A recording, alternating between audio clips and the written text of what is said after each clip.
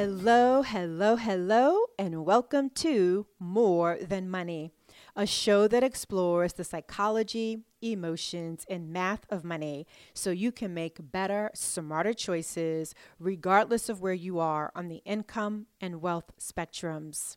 I'm your host, Jacquette Timmons.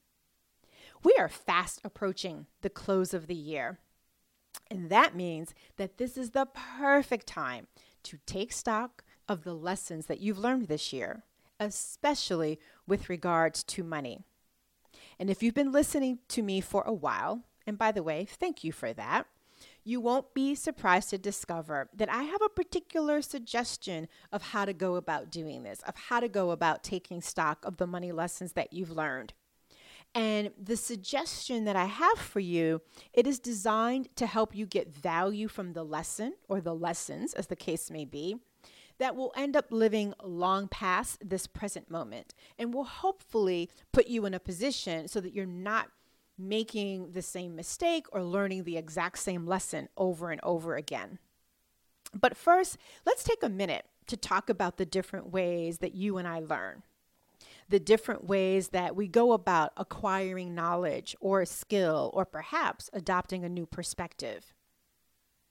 The way I see it, there are two ways to go about doing this. You can learn with intention or you can learn by experience. And let's face it, every day, every week, every month, every year, we've got a nice combination of those two. Or maybe not a nice quote unquote combination, but we've got a combination of those two. And the former, with intention, this is when you are purposefully seeking out situations and opportunities to learn, as well as people to learn from. And typically, what's embedded in the process of intentional learning is a sense of curiosity and wonder. It is driven by desire. And then there's the other type of learning, experiential learning.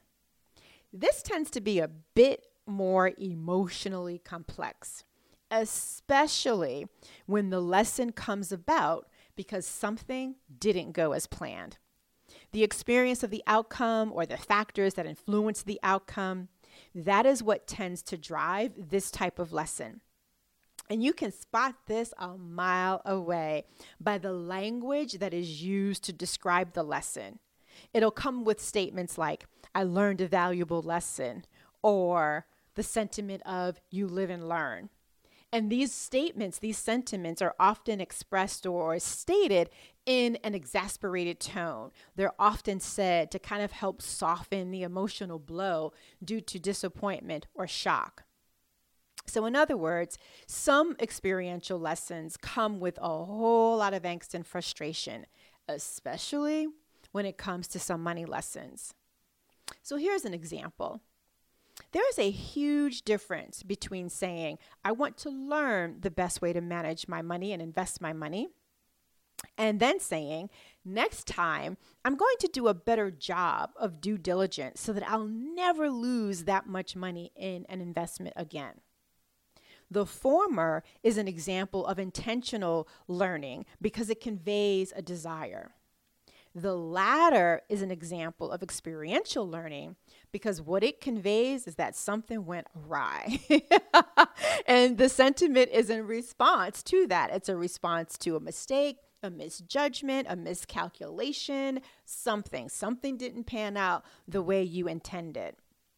So as you reflect on 2019, how many of your money decisions are the former type with intention rather than the latter by experience? And do not tell me that you didn't have any money lessons this year, because we all do. We each have learned or have gotten reaffirmed something about ourselves and with our money this year, whether that showed up as something that you wanted to do, wish you had done, or wish you had not done. And by the way, this is true regardless of where you may fall on the income or wealth spectrums. I drive that point home so many times because I really want to dispel the myth that says if you earn a lot, if you have a lot of wealth, that you then don't make mistakes and that you don't have lessons to be learned. That is so untrue. But here's the deal. My question to you was, how many of your money lessons are, because you intended to learn them versus by experience? But maybe what I should have asked you first is, have you even taken the time to pause and reflect on your money lessons this year? Maybe I should have done that before asking you what type of lesson did you learn, and then maybe even asking you to ascribe, what was the best money lesson that you learned. But if that's the case for you, no worries, because this is the perfect time to ask yourself those questions and to explore the many layers that are beneath it. And it's also a great time to ask it of others. And why? Because you are already getting together with family and friends. And more than likely, during these gatherings, if you're going to keep it real and not just stay at the surface, you are sharing and reminiscing about this year's experiences. And a part of that is swapping stories and recounting the lessons that you learned. And you're talking about the experiences that you've had and the choices that you've made, both good and bad. And hopefully, you are also sharing the money lessons that you learned too. Again, this is only relevant if you are going beyond the surface and having a more substantive conversation. But I bring all of this up because I am reminded of this quote by Douglas Adams. And it goes like this: human beings who are almost unique in having the ability to learn from the experience of others are also remarkable for their apparent disinclination to do so. I just love the irony of this quote. And I want us to move from being disinclined to actually being inclined. But here's the thing. There is a huge difference between learning a lesson and internalizing a lesson. And we want to internalize a lesson. But for that to occur, you actually need to have a formalized reflection process, one that will actually help you to truly capture not only what happened, but also how can you intentionally use it as guidance for the future. And this goes back to what I said at the beginning in terms of making sure that the value from the lesson or the lessons, as the case may be, extend long past this present moment. And when I say formalized process, let me just say it, the word makes it seem like it's much more than what it is, in that I'm just asking you to take some time to get in a quiet space, have some time by yourself, reflect back on the year and write it all down, right? And write it all down by first asking yourself the question, what did you learn or what did you get reaffirmed this year? And why is this a great time to do it? Because you are probably accustomed to December being that time of year where you do annual reviews. Maybe you do it at work because you are an employee, or maybe you do it at work because you are the boss and you're doing it for other people. I know for my case, December is when I carve out several days to do an annual review and reflection on my business. And this question of, what did I learn or get reaffirmed is one of the questions that I will ask and reflect on. And not only is this a good question for evaluating the performance of a business, it's also a good one to ask when it comes to evaluating one's performance when it comes to money, as well as the evolution of one's relationship with their money. Taking a moment to pause and reflect on your money lessons each year is a really good practice to adopt. So if this happens to be the first year that you do this, I hope that it will be one that you do moving forward. But here's a note of caution. Don't just take note of what went sideways. Be sure that you are also acknowledging what you learned from things that went well, from the pleasant surprises, and maybe even those instances where your expectations were exceeded. So if the first part of, the formalized process, if you will, to internalize a lesson is asking the question and writing down your answer, what did you learn and what did you get reaffirmed? The second thing is, once you have that, cataloged, you've listed those lessons, then the next thing you need to do is unpack it. You need to spend some time unpacking it some more and think of it as uncovering, what's the lesson behind the lesson? If you embrace the idea that all lessons, whether acquired intentionally or experientially, that they are designed to help you grow and perhaps change, then what did that growth and change manifest? Did it show up in your mindset? Did it show up in the habits that you're practicing or that you've decided to no longer practice? Did it show up in the choices that you make and how you make them? Did it show up in the discipline that you're practicing? Did it show up in the boundaries that you've set or reset? Did it show up in the goals that you set? Or did it show up in some other way? You want to really make sure that, again, that you're moving beyond the surface and that you're not just, ticking off, well, this is the lesson that I learned, without really diving into that lesson a little bit more deeply.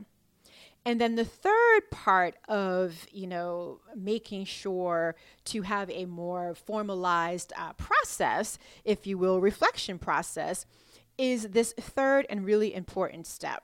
And that is to make sure that you are removing self-blame. Yeah, I know. This is often easier to say and to suggest than it is to do. But you also know that blame and shame don't get you very far. In fact, they keep you paralyzed. They don't create the space for you to acknowledge the lesson, to internalize it, and then to create a way or ways to integrate those lessons in the choices and the actions that you take moving forward. So again, to internalize the lesson and not simply learn it, you've got to ask the question, you've got to go beneath it, and then you've got to make sure that you're letting go of the self-blame, especially when it's experiential and it's due to a mistake or miscalculation or a misjudgment. Lessons expand your understanding about a subject or situation. Lessons help you improve the condition of your circumstances. And lessons are never, ever simply for your benefit. This reminds me of another quote, one that I used in my book, Financial Intimacy. And it's this: experience is the worst teacher. It gives the test before presenting the lesson. And that is courtesy of Vernon Law, former Pittsburgh Pirates pitcher. And also, if you know me, you won't be surprised that I leaned on a baseball quote to help us with this. But here's why I'm sharing all of this. Why not benefit from what others have done or have not done? Right? Learning vicariously, if you will, from their mistakes or missteps or the things even that they did well. It can be just as insightful and often much less stressful. But this can only happen if we share. This can only happen when it comes to money, when you share your money lessons, the good, the bad, and the ugly. So I am asking you, actually, I know I am imploring you, please share your best money lesson or lessons, because it just may be the thing that will help somebody else to have a better year or maybe even years ahead. And speaking of helping people get ahead of lessons, I want to tell you about Pearls of Financial Wisdom for college graduates. It's a multimedia, self-paced program designed to help relatively recent grads create a personalized approach to their finances. And by relatively, new, what I mean is 0 to 5 years. And these are young adults that have the ever-pressing question of, what should I do with my money? Like all of us. But there's a different sort of pressure when it comes to them asking that question. And they are looking for guidance and they're looking for direction. And more than likely, they're looking to you for that guidance and direction. And I want to help you give them what they want and what they need. Pearls of Financial Wisdom, like everything that I do, there is no one-size-fits-all approach. It systematically walks graduates through an examination of the opportunities, the strategies, and the systems that they and all young people can use to take control of their finances in their own unique way. And whether you're listening to this, yourself as a recent grad, or, you want to help someone else have a solid financial foundation, and you would love to thrive in today's economy, or you would love to see somebody else thrive in today's economy, Pearls of Financial Wisdom can help. You can get a preview of the advice, the inspiration, and the tools that I share by going to JaquetteTimmons.com/pearls. Again, JaquetteTimmons.com/pearls. Well, that is it for today's episode. Thank you so much for tuning in and listening all the way until the end. And please, pretty please, don't keep your 2019 money lessons to yourself and don't miss an opportunity to ask others about theirs. You never know. You might teach something that the other person didn't know and they need. And likewise, you might learn something that you didn't know. And maybe you didn't even know that you needed it. Or at the very least, you'll get a reminder. And if you want to hear about one of my biggest money lessons this year, then check out episode number 7. So again, thanks so much for listening. I know you have many options when it comes to podcasts, and I appreciate you including this as one of them. And likewise, thank you for checking out Pearls of Financial Wisdom. Again, you can go to JaquetteTimmons.com/pearls for more information. All right, I'm out of here. If you aren't already a subscriber, you can do so on Apple Podcasts and Spotify. And while you are there, please do leave a rating and a review because it is how I learn if you are digging what I am creating. And if we are not already connected on social media, let's correct that and get connected. I am most active on Twitter and Instagram. Just put my name in the search box, Jaquette Timmons, and my respective handles will come up. Alrighty, until next time, remember, it's about more than money.